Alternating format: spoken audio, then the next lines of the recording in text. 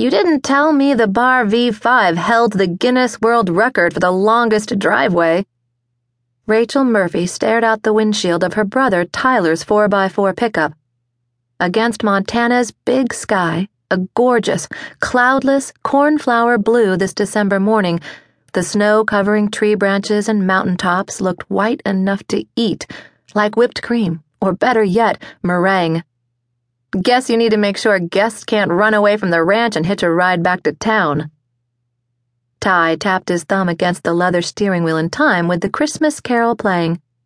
People come to the bar V5 to escape the daily grind, but some folks can't survive without being connected 24/7 and are gone by the second day. Rachel checked her mobile phone. 0 bars. Plenty of snow, but no cellular service. She couldn't decide who was crazier. Her brother for choosing to live year-round in the middle of nowhere, or her for agreeing to spend December with him. Truth is, most guests hate to leave the bar V5. Ty's satisfied smile and pride in his voice reaffirmed how much he loved his job at the Working Dude Ranch, his life as a cowboy. She couldn't be happier for him, even if she missed him. After their parents' deaths when she was 10, he'd put his life on hold, staying in Arizona and raising her. He'd waited until she was settled into culinary school before moving to Marietta, Montana 7 years ago. We have repeat visitors each summer, he added. Summer being the operative word. I should have come then. It's not that bad. You're oblivious to the elements. She wiggled her freezing, gloved fingers in front of the heater vent. The warm air helped a little. She hadn't been warm since she flew into Bozeman 4 days ago. Boy, did she miss Phoenix. She'd never complain about the heat again. Montana's lovely. Don't get me wrong, but I don't think there's been a temperature in the double digits since I arrived. I finally understand why people flock to Arizona in the winter. This is brutal. You get used to the cold and snow.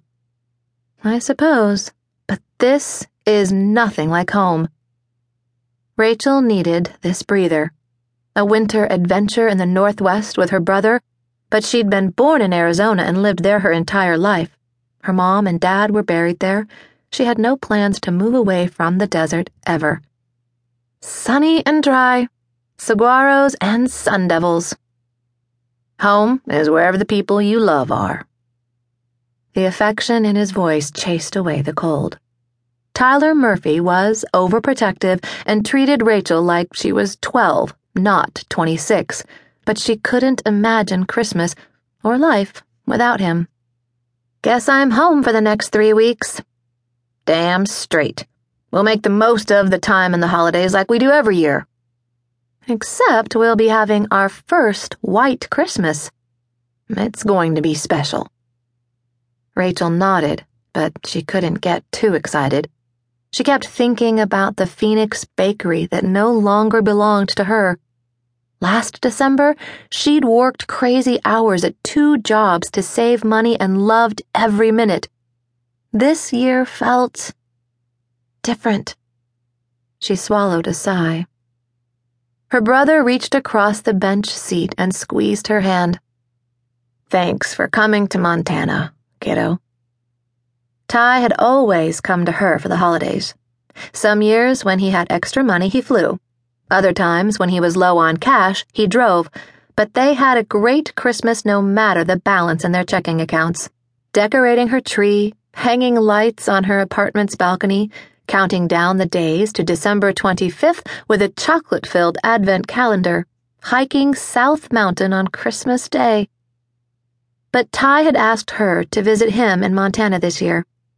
After her life fell apart, exploded in an icky mess of sugar, spice, and everything not so nice, she'd jumped at the chance to escape and try to forget about being played a fool by so-called friends.